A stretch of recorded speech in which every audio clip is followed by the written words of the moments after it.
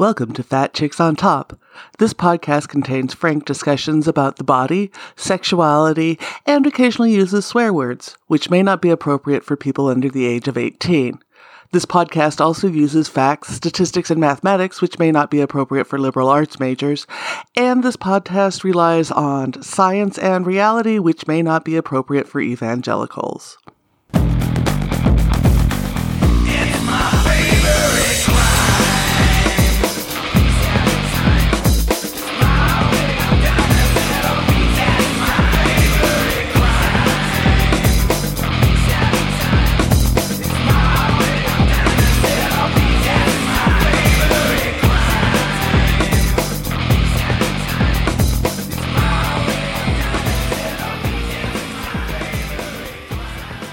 Welcome to Fat Chicks on Top. You're here with your host, Auntie Vice, and we are thrilled today to have Clarkeisha Kent on. She is an author, a cultural critic. You may have come across her work on The Root, on Entertainment Tonight, on Essence. Like, you have a huge publishing list, and she has a new book coming out this year. Welcome to the show.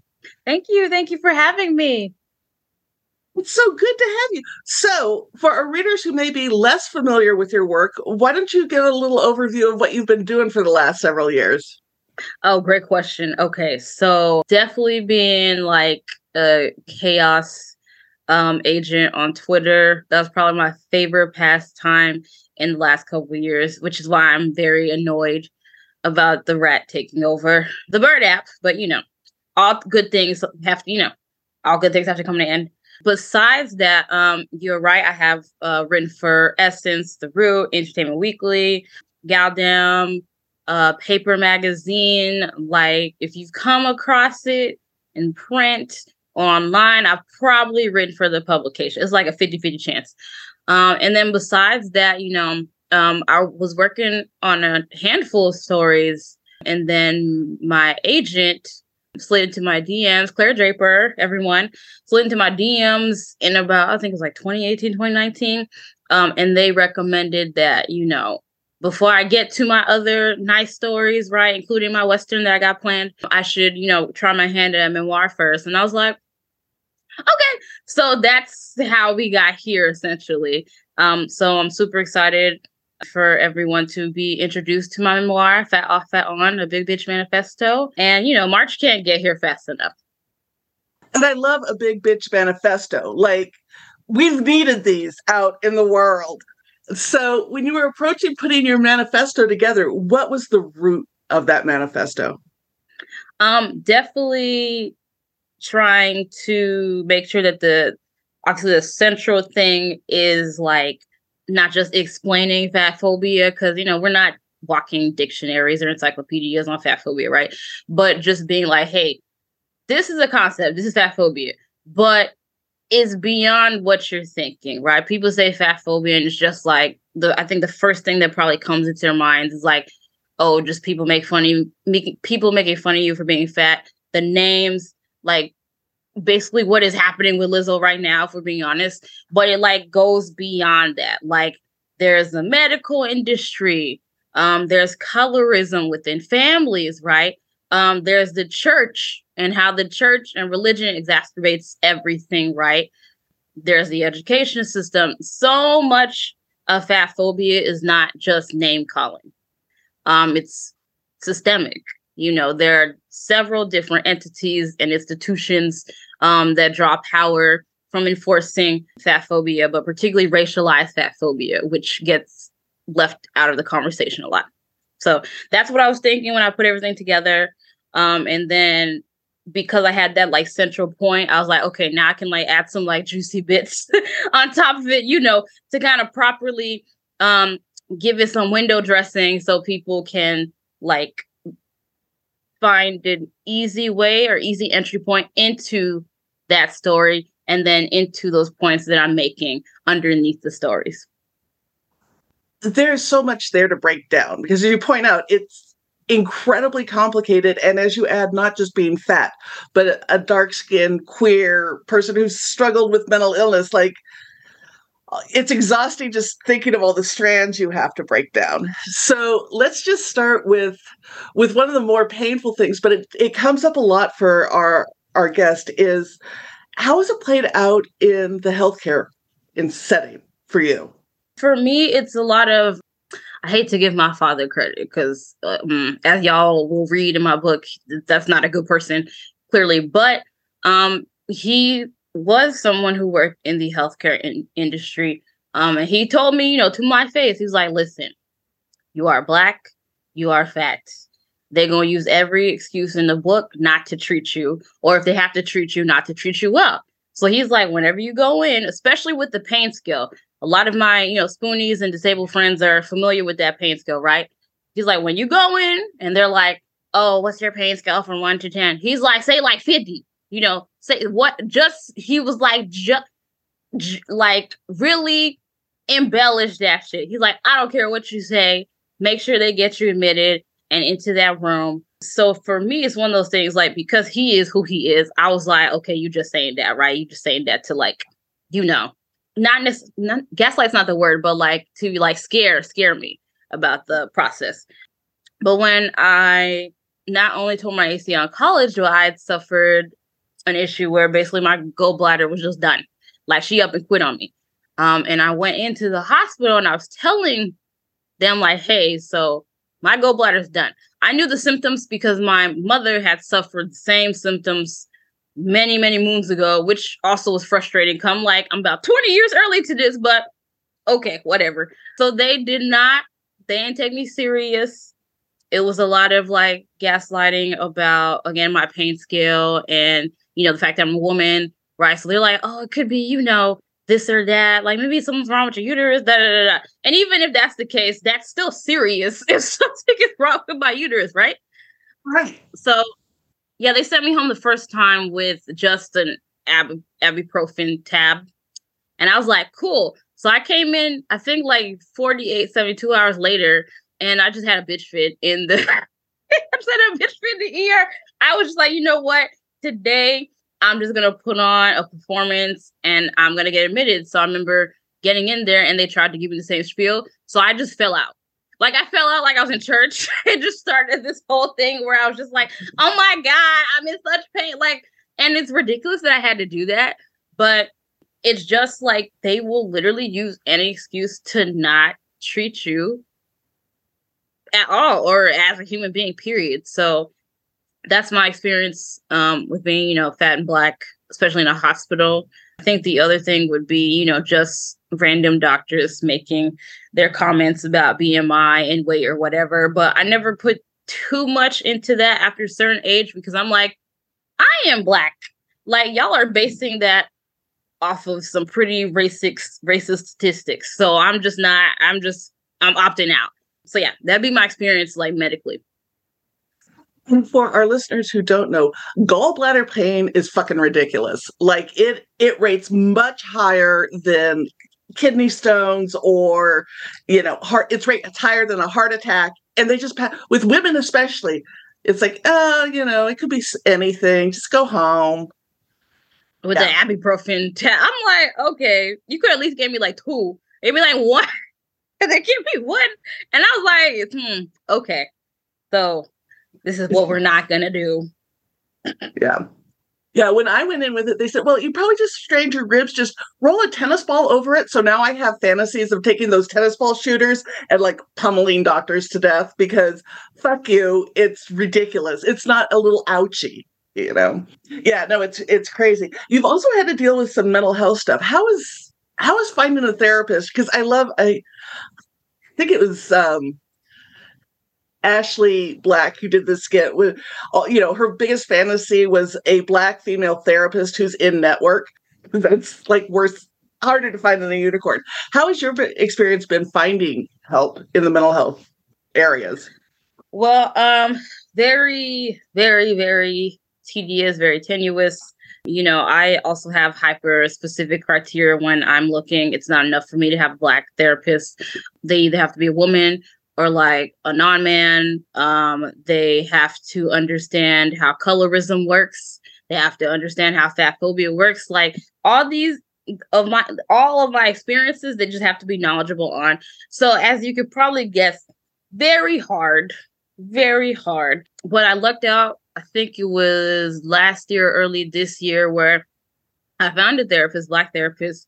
And I shit you not, she was doing I think her thesis / dissertation on like how colorism and fat phobia like work together as an oppressive force. And I was just like, there's no way I just lucked upon this lady. I'm shook it. I was so happy. I was like, the fact that I found her, like, crazy. Like, this one, like once in a lifetime, like synchronization of like finding someone who's on the same wavelength as you. It's not all perfect. I think sometimes she got a tendency to do a little bit too much devil advocate, being the devil's advocate.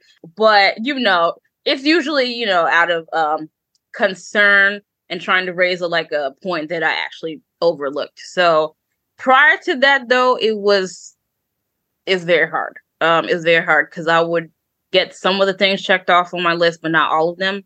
And like you mentioned, trying to navigate this shitty healthcare system and their deductibles and their premiums. It's been a mess. And honestly, I wouldn't wish it on my worst enemy, because even if you find somebody who works for you, then you got to worry not just about the pricing, but also meds if you need them, because I'm on some. This industry really just likes to nickel and dime you and bleed you dry any way they can. They call it a business for a reason, and it's a sick business. Because so many medical trials are done on cis white men under 45, right? Like, if you're not in that model, there's probably very few people like you that have been studied on a medication. How has it been have they worked, or is it a lot of trial and error? Do you use alternative medicines?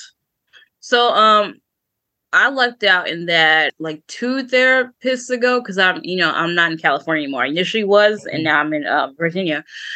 And I lucked out in that my like first or second had just picked out the perfect bipolar like meds for me. I don't know how she did. She was just like, okay, we're gonna try this one. And I'm on Lamictal, right? / Lamotrigine. I think that's the generic version. Mm-hmm. So she picked that one, and like we I used it. She monitored me for a couple weeks, and I was Gucci. My sleep had improved, because like I could not sleep. That was bad. And my mood was stabilized, and I was good. So yeah, we looked at the first time. The second round of meds came with my ADHD diagnosis that definitely happened last year.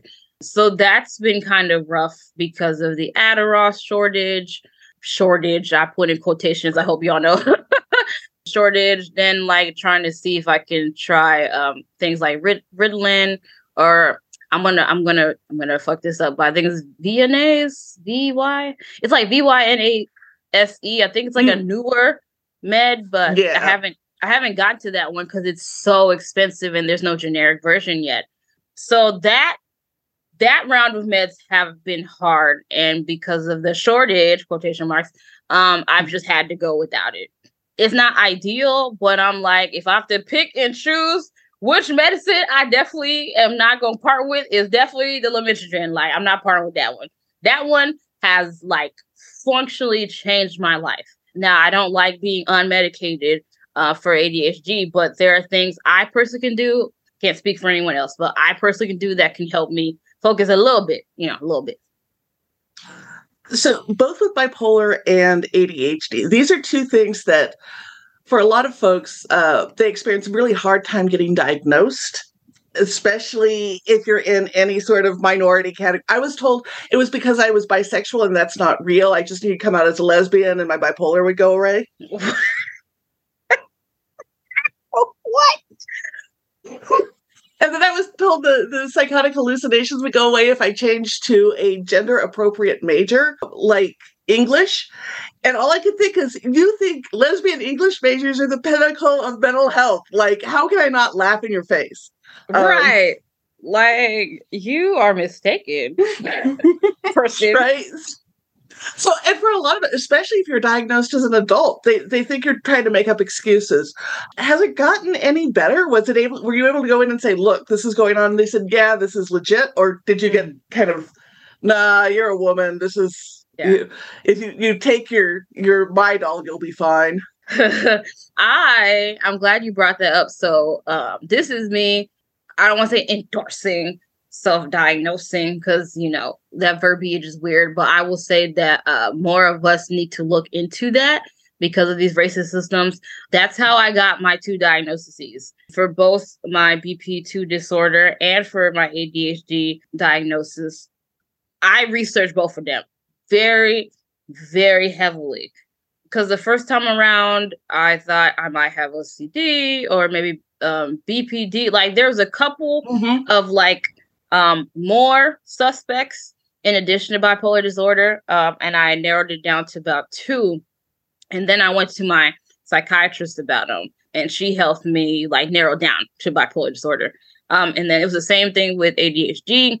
I had like suspected many moons ago, but it was my sister who, like, when we were living together back in Maryland, she like noticed some things that I was doing that I noticed, like leaving cabinets open, time blindness, like, you know, the whole starting a task and then pausing it and then going to do another task and then pausing and you're like, wait, I forgot to like take the trash out, and then doing that. And then meanwhile, like, you have the rice on the stove and now it's burning because you forgot you were cooking the rice.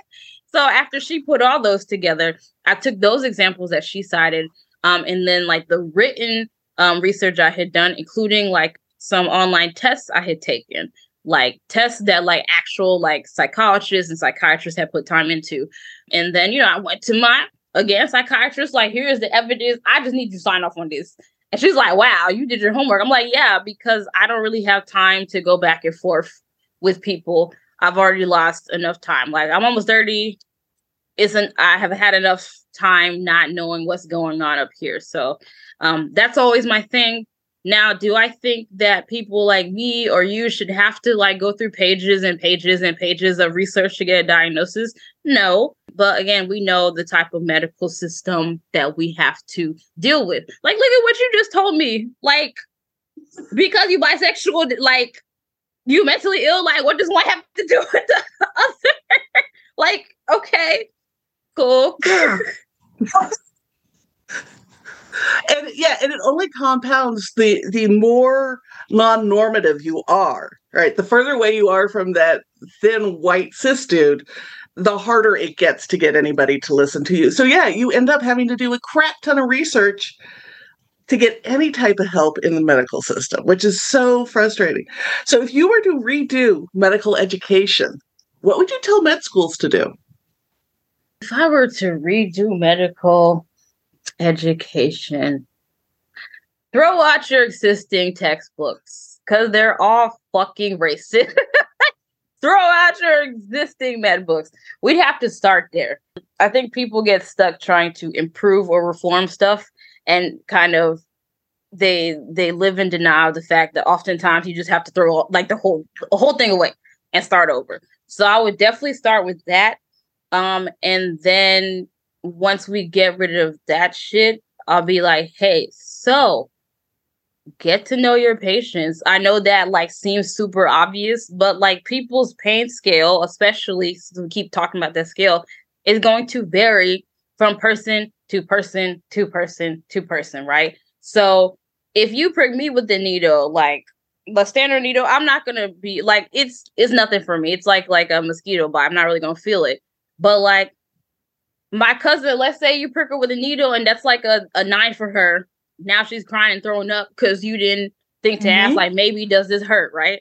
So it's one of those things where like a lot of these doctors just run on their own racist assumptions, or unfortunately racist assumptions that they've learned in these schools. So that literally be my first order of business, just throwing all those books out so we can lay down a new foundation for learning, because what already exists is not very great.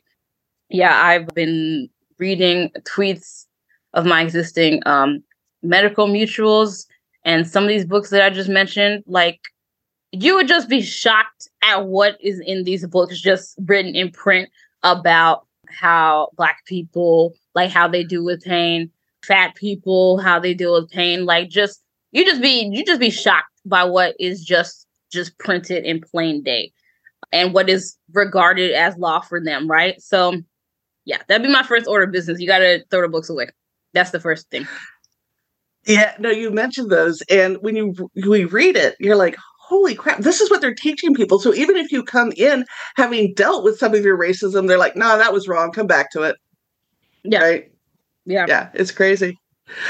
So you've brought up colorism several times, and you've had the joy of living in California and now in Virginia, two very different places culturally. Is it the same, different? How are you experiencing the way you're received in public and such in both places? Very different. They're very different. I was in Anaheim first when I was in California, and then Los Angeles. Like, I landed in Anaheim, then went to Los Angeles. Extremely colorist. Any Black person who lives out there will tell you how colorist it is. It was very nasty. I talk about that a little bit in my book, so I'll leave that as is.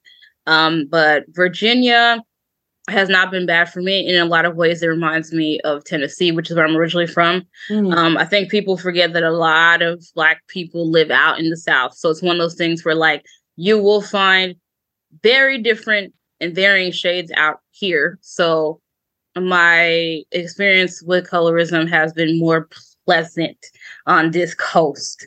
I could not believe what I was seeing and hearing and experiencing when I moved out west. Because, the assumption, I never made the assumption, right? Because, I've lived a couple places my whole life. But the assumption that it's a more progressive out west was very much proven wrong very quickly. So, yeah, if I had to pick a place to stay, it's definitely Virginia or somewhere on this coast, the East Coast. They're very different cultures. And even the Northeast versus the Mid-Atlantic versus the South is very different back there.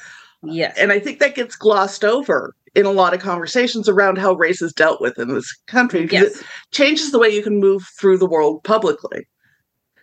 Exactly. So we talk a lot of times colorism is limited to a conversation about how it's handled within a single group, like the Black community or the Indian community, something like that. Do you find it even impacts, it's across races and across ethnicities still impact colorism, or is for everybody else, are you just kind of Black? I think it's both. I think when you go to certain places, they will just register you as Black. And then that'll be the end of it. But like you mentioned, if you're in countries that also, colorism is everywhere, obviously, right? But if you're in countries that pay very specific attention to that, then yes, you may find yourself in some additional shit.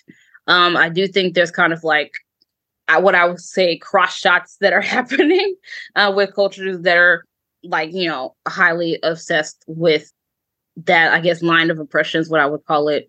So I try my best to be in solidarity with any other person or culture who has to deal heavily with it, because it is a global issue. It doesn't get as much hardcore attention as it should, because to some, I put in question, quotations, to some it's not as obvious because it's not laid as plainly. But I would even disagree with that, because in some places it's a legitimate caste system. It's just America kind of plays smoke and mirrors with colorism. Therefore, because some people are only looking at it through an American perspective, they're taking that American understanding of colorism and trying to apply it globally, which doesn't work. So that's what I would say. So you've done a lot of unpacking around race, around colorism, weight, fat phobia, and this led you to create the Kent scale. So let's start with, how did you start doing all of this unpacking? Because you're raised in a world that puts all of this treats it like it's normal. Yes. So for you, where did that journey begin to unpack all of this? So for the Kent test, I actually, a couple of years ago, I think it was 2019, I started working on a project with Quality for Her. which was started by Blair Money. And she had wanted me in particular to tackle some of these issues that we're talking about, and how they particularly affect the film and media industry, which is, that is what I do. I'm very concerned with mass media consumption and how it affects us, right? So she wanted me to do basically like a representation guide, like a whole comprehensive guide to help people, but particularly students, right?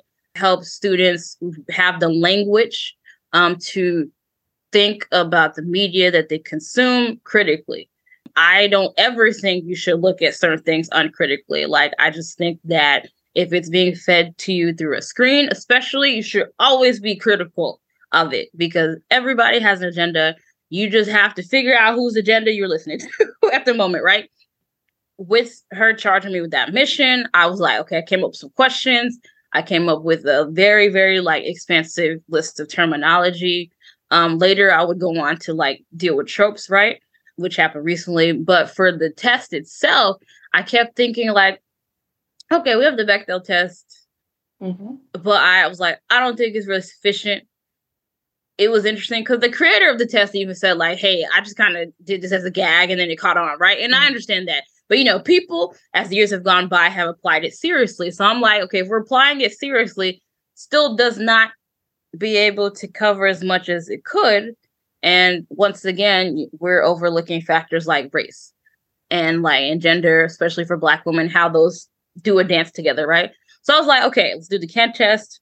I sat for some weeks looking at my computer, trying to come up with specific questions. And then, like I mentioned, those questions were drawn from tropes I'd seen over and over and over again that were perpetuated against Black female characters. So then I was like, okay, once I had the questions nailed down, I put them in the test. And then for me, it was also important when I was making the test to make sure that the scale wasn't pass or fail, right? Because, when you're talking with the general public and you say, you give it a pass or fail thing, people just stop listening. They get really hypersensitive about it. They internalize it. And I'm like, you don't need to do all that. Just do better, right?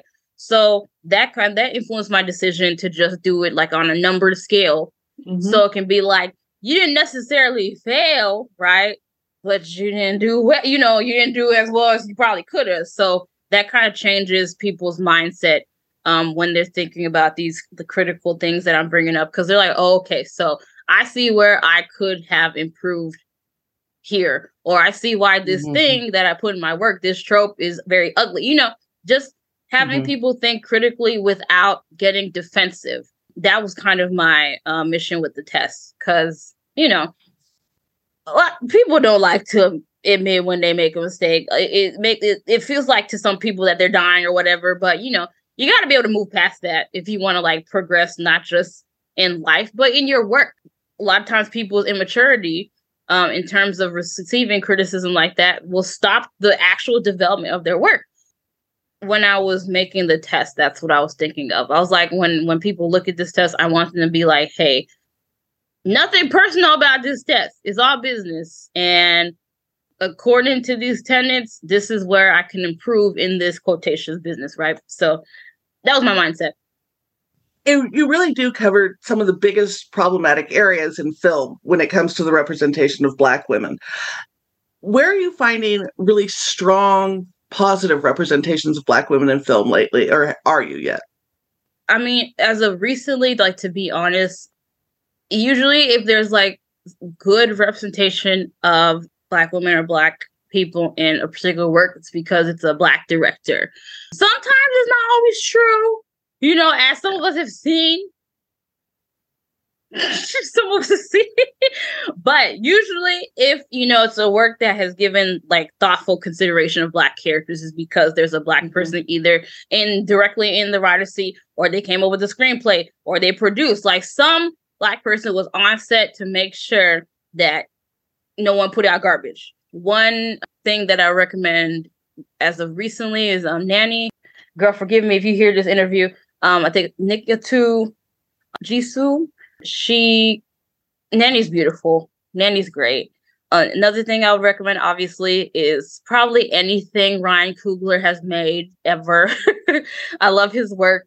I am still trying to see Wakanda Forever. It's kind of hard out here with COVID surges happening. And you know me, I'm not going to risk my life for a movie. Sorry. So I'm waiting on that. But I remember how I felt watching Black Panther, the first film. And that film actually came out around the time that the test came out. So it was one of the first films I applied the test to. And it was just one perfect 8 out of 8 across the board. It was great. Those will be kind of like people I recommend. Yeah, that's what I would recommend offhand. I think there are a couple people, but it's my mind. It's escaping my mind right now. But yeah, those are recent projects are my faves, I would say. As I was preparing for this interview, a couple days ago, the New York Times put out an article on the 10 best actors of 2022. And it included both the leads in Nope. And I wanted to get you to touch on there's been all sorts of think pieces and stuff around the work and around Nope. What's your take on it? On Nope, in like the film in general, or? Yeah, and the two lead actors. Yeah. Daniel and Kiki are just talents, both of them together individually. So I think that putting them on that list was more than accurate. I haven't seen that list. I hope that they were at the top of that list because they deserve to be at the top of that list. Nope itself, I did like. I'm not going to lie to you. I did go in with some expectation of something. I can't even tell you what that something was. But, I was pleasantly surprised by the movie, as Jordan Peele likes to do, whatever expectation you have, he likes to circumvent it. So finding out that the little cloud wasn't even like, spoiler alert, if you haven't seen it, wasn't even just a ship, like he was his own actual entity eating people and things. I was like, first of all, because I love a good monster horror, right? But also because it's just like, okay, so now we're dealing with kind of like a man versus nature thing versus what maybe people's expectation was coming into the film. I also loved how the film touched on spectacle and what we will do to cater to spectacle. People now call it clout chasing, which I do think is still very accurate, right? And just thinking about, what we do to animals in particular in the name of, entertainment. So I really, really like that. I also love the, nod to like forgotten / erased, I should say, history in terms of Black people in our own film. And then even like one of my mutuals, I think she's called If Beale Street Could Twerk. She's so funny. She had a whole like thread where she talked about the fact that Nope should be read as a Western. And I 100% agree. I love that. I think it's like one of the final shots in the end where you see Daniel Kaluuya on top of that horse in the mist, little dust, sandy dust. And I was like, excellent shot. So yeah, I think that this is very accurate. And I think Nope was very good. I know some people were kind of like left head scratching. But if you like watch it again, I would say I would recommend watching it again. You'll be like, okay, I see what's happening. But yeah, I love Jordan Peele. I love his work. I'm always very fascinated by what he ends up putting on screen whenever I get a chance to go see it. So, as somebody who grew up with a horse trainer as a mother, this was just this touched me because it's like there's so much in it, and there's so many great nods to great horror films throughout, and certain shots and. So good. And the characters are so well developed, and they're not over the top, and they're in no way a stereotype, and right, which is in the horror genre is really hard to get. Yes. We had Gretchen Felker Martin on the show, and we were talking about horror, and she does a lot of film criticism around horror, and finding good representation of fat folks and good representation of Black folks that is not stereotypical is next to impossible. All right. So I like that. So you actually went to school for a degree in film and cultural criticism. Did they address things like race and stereotypes when you were going through your education, or was this something you had to do on your own? Yeah, so I went to U Chicago, and they had when I went, I think I went from 2012 to 2016, and they called it Cinema and Media Studies because I guess they're too good to say film. But the department was still a very young department by the time I got there. It was one of those things where, as a Black student in particular, if you wanted that kind of curriculum that you just described, where it does rigorously talk about race and gender and et cetera, like it's just something you had to seek out and put together yourself. Like even there was like intro to film, intro to cinema. There's like history of cinema 1, 2. Like they go over things like that, but like it's the canon for those classes and the curriculum is still very white, still very male. So for my electives and etc., like I really had to seek that stuff out. Shout out to Jacqueline Stewart. She is, I believe she's the president of the academy right now. Anyways, Professor Jacqueline Stewart, look her up. She's great. She actually taught one of the African American history film classes that I took. There were other classes too around like the Western, cowboys, forgotten history like that, and how race factored in. But again, these were classes I had to specifically seek out to enrich my experience. If I had relied on any recommendations or any standard curriculum that they may have had in place, I wouldn't have nearly gotten as rich of an education.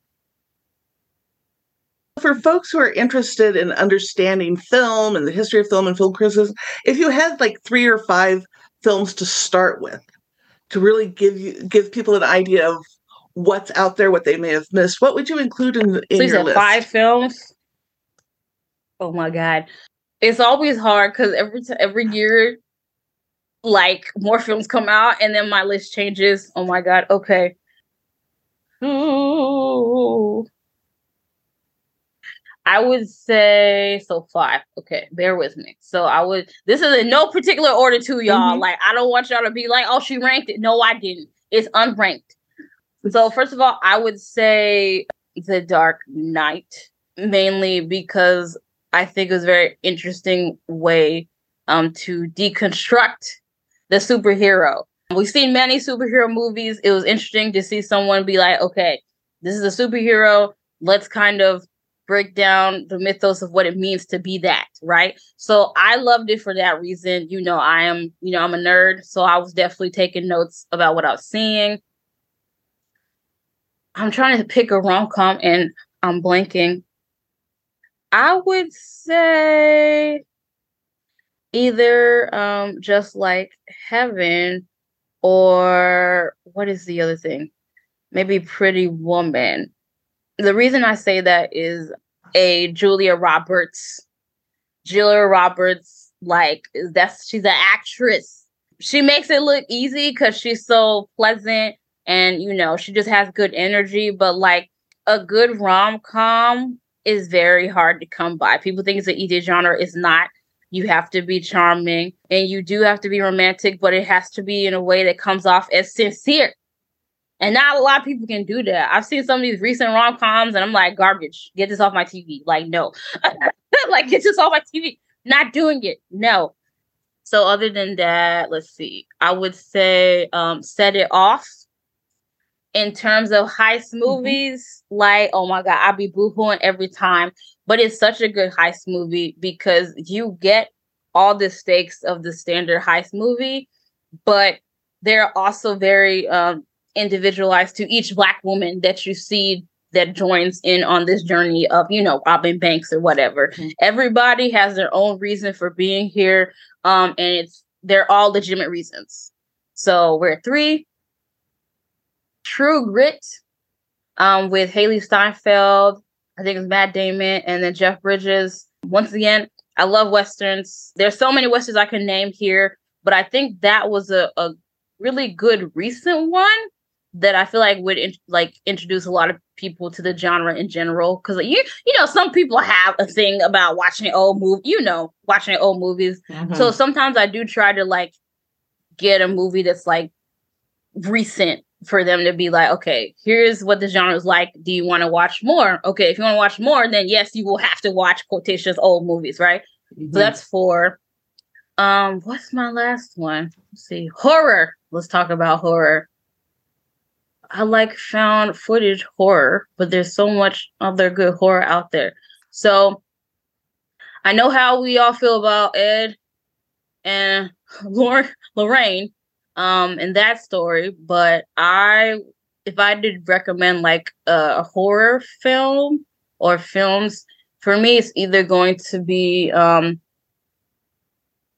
Conjuring, or it would be Blair Witch Project, or it would be something I watched actually very recently. I think it's called The Medium. So I believe I want to say it's a Thai film. Don't quote me. You might have to look that up. But any of those 3 movies work if you're trying to find like a horror film to look at. Blair Witch, for obvious reasons, pioneering the found footage genre. I think found footage lends quotations credibility to the film, even if it's obviously fictional. There's something about it to me that just makes it really engaging, because you, as the person filming or whatever, are trying to like get to the bottom of some horror mystery, right? And it's one of those things where, like, in an ideal world, you would be wrong about the mystery, so you don't run into the terrible, horrific thing at the center of what you're looking for. But usually in the film, they do eventually run into the thing, and seeing how they react to running into the thing that they thought didn't exist is always interesting. The Conjuring I like because of, oh my god, Vera Farmiga and the actor that plays Ed. I'm so sorry, but I love their chemistry. But I also love that particular story and the second one, because people forget that at the heart of horror are stories about grief. So you're dealing with family or families, plural, that have been through a lot together or separately. So when you see that and then you come across like the demonic forces that are feeding off of that grief, it just kind of makes you think of like grief itself and how it functions. Like, even if you don't believe in that stuff, right? Grief itself is already like a very destructive and haunting force. So I love the movies for that reason. As far as the medium, first of all, I will always prioritize movies that, are directed or written or about Black people or non-white people. Anything that is non-white is going to move up to the top of my list. But for medium in general, it is so scary. Like, it had been a while. I watched it this year, right? And it had been a while where I was really scared watching a horror movie. And this one really scared me on multiple levels. Like, the story was good itself as a scary story. Like, the effects, the twists and the turns. It was also like shot like documentary / found footage style too. It's just so good. It's so good. And I always love watching creators take familiar genres or templates and just like flip it on its head. So it's one of those things where, like, if you're interested in, again, getting into horror and learning what the genre is all about, I would probably recommend any of those last 3. But yeah, I think I named 5. So that will be... Yes. I know it took me a minute, but plus a few extras. Yeah. So smattering. Yeah. Basically, this is how I get my watch list. I've gotten so many good recommendations from guests, because it's really gets exhausting watching cis heteronormative films for it. Now that I've watched all of Netflix or whatever, thanks to the pandemic, they've brought back some of these older ones, and I've tried to go back and watch stuff that I watched 20, 30 years ago, and I can't. I've got to shut it off. It's so bad with, as you learn and grow, it's like, I can't do this anymore. Like, if you don't have a queer person have a happy ending, I really don't want to watch your shit. Yeah, I feel very similar in terms of women in film too. I actually had this conversation with my sister very recently, because we were trying to find good films to watch. And it's one of those things where, like, we had a very bad stretch where, like, trigger warning, we would pick something and, like, it was clear something bad was about to happen to one of the female characters, and we just like turn the shit off. We'd be like, I don't even want to deal with anything being implied. Like, I'm good. So it was really bad. Like it was like 3, 4, or 5 films in a row where we're like, are y'all gonna do this in every film? Like, do I have to dodge every other film to make sure I'm not accosted with any of this? Like, it's bad. It's very bad. Especially in the streaming era. It is bad. I was like, at this point, I'm about to go rewatch BoJack Horseman again. Cause yeah, I'm just, cause I do try to watch new things. I think people forget that. They be like, oh, you're gonna watch the same thing again. Well, if that means I'm not gonna run into this bullshit y'all keep trying to feed me, then yes, I will watch this show again. I was so irritated because I was like, it'd been one thing, it was like 1 or 2 movies, 3, 4, 5 in a row. And I'm like, okay, we're gonna take a break. I'm just gonna go watch something again because I'm not doing this. I'm not gonna keep traumatizing myself trying to find something to watch. Yeah, no, it's same because it's just like, oh, I can't barrel through this, and I can't turn off that critical part of my brain and just go numb and watch a film. Like, there's stuff that just will jump off the screen anymore, and it's like, yeah. When I was younger, I was probably better, I guess, at that because I wasn't thinking as critically about it. But yeah, now I'm just like, no, because again, the stuff you put out there, whether people like to hear it or not, it does have consequences. So, me and you are talking about this critically, right? But imagine, someone younger than us that is also encountering these same films I'm talking about back to back to back to back. Like, what are they going to be thinking? They're going to be desensitized to that. Mm-hmm. So I just, it's not good. It's not good. Not good. So we are coming to the end of time. You are putting a book out. It is a memoir. Do you want to tell the folks a little bit about it? Because it's coming out. It'll come out a few weeks after this drops, so people can pre-order and get excited. I've already pre-ordered. Yay! Thank you so much. So again, Fat Off, Fat On is a memoir. Say it again. Fat Off, Fat On, Big Bitch Manifesto is a memoir of mine. I basically walk you through like some of the beginning portraits of my life towards like basically me moving back south, because at a certain point I leave the south to go out west and kind of figure myself out, what I want to do for work and how I want to use my degree, my like $60,000 degree, expensive piece of paper that I got from the university. And like I mentioned earlier, I use my snapshots of my life to kind of dive into fat phobia and how it like uniquely affects dark-skinned people, mentally ill people, like you mentioned, disabled people, like just thinking about those type of intersections, and how, how they in small or big ways influence your life. So, obviously I do try to, again, make it as juicy as possible because, you want the memoir to be good if you want to, if you have to read it, right? So that's kind of my thing. I did want to tell these different stories and explain / describe these oppressive systems without boring people too. That's always important to me. Come like, you want this kind of stuff to be interesting. So yeah, that's what I would say about it. I've been told by many of my peers that it is, in fact, as juicy as I want it to be. So I'm very proud of that. But yeah, that's kind of like the skinny, I guess, on the memoir. Plug all the things, plug the book, plug the social media, all the good stuff. Okay, so for the book, once again, it's titled Fat Off, Fat On, a Big Bitch Manifesto. You can get it from the Feminist Press website. I actually prefer you get it from there because they're an indie publication. We want to support them. If you must, I get it. Well, if you must, it is also available on Amazon and Barnes & Noble, Bookshop, Books A Million. Basically, anywhere that sells books is very likely it'll be there. If it's not, you can actually request it. Same thing with the library. I think people forget that, libraries also have to order / buy these books so they can be in stock. So if there's a library near you and you want to be able to have it stocked, or you want other people to be able to borrow it, make sure you request at the local library. All you need is like my name, the title of the book, and then the ISBN.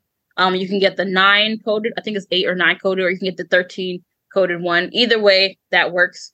As far as socials, so I am trying to transition away from Twitter, but until I can, I am still on Twitter at iWriteAllDay_.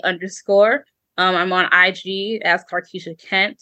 I am on Tumblr. Had to go back and brush that one back off at iWriteAllDay _. I'm on Hive Social as Clarkeisha Kent. I was on Mastodon, but we're not gonna bring that up. We're not gonna bring that up. I think that's it. Those are my mains. Oh, I am on TikTok at Clarkeisha Kent, but that's private for now. I have to figure out if I'm gonna open the account because TikTok is a very interesting app. I don't really like it, but there are very brilliant minds on that app. So that's what has me torn. I'm like, y'all really smart until you're not. Some of the things I see on the app. But yeah, those are my socials. That's the book. And yeah, I would also like to plug my agent too, Claire Draper. Every so often they do take on new clients. So I want to put them out there. They work for the event agency. They're great agents. I've quite literally gotten all the things I wanted, especially in terms of rights, with them at the helm of my, literary career. So I definitely want to give them props. Excellent. And yes, Clarkeisha's great follow on Twitter. I do follow her there. And pre-order the book. We'll have all the links up. We'll have it linked to CUNY Feminist Press because they happen to be a CUNY alum. So I will continue to support that in independent bookstores. And yeah, follow her on all the things, pick up the book, and congratulations on getting your memoir out there. It's been great to have you on. It's been great to be on. Thank you so much.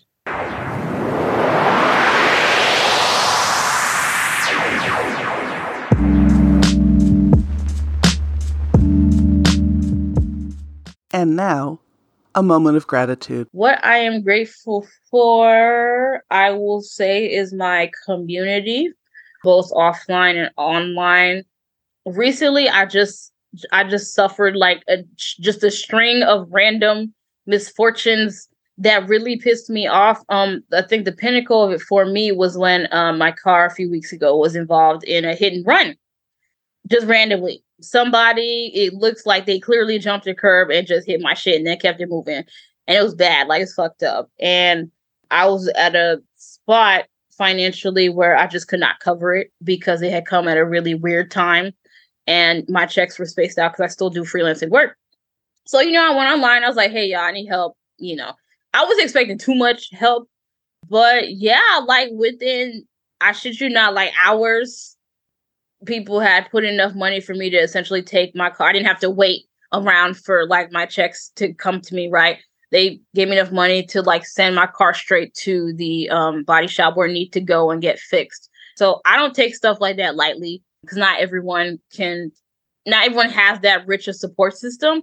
So that's what I would say I'm grateful for this year because it's been a tough year. Not just for me, but for a lot of different people. Like every person I've talked to was like, yeah, this year's a wash. I can't wait till next year. I can't wait till 2023. So yeah, I'm very, very, very grateful to my community. All y'all who can hear me, very grateful for y'all.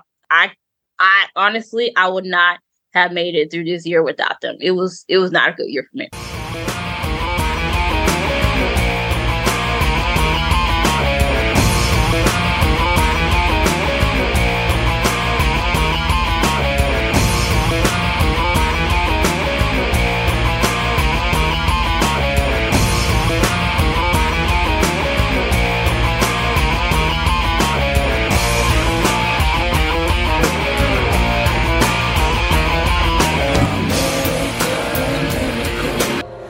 Texas of the world. Thank you for listening to this episode of Fat Chicks on Top. Please like, subscribe, and review our podcast on whatever platform you listen to it on. If we like your review, we may even read it online. This has been an Auntie Vice production. Producer and host, Rebecca Blanton. Audio production by Sharon Smith. Music by David Manga. And more music by Sharon Smith. For more information about Fat Chicks on Top, please visit our website for all things Fat Chicks, at fatchicksontop.com.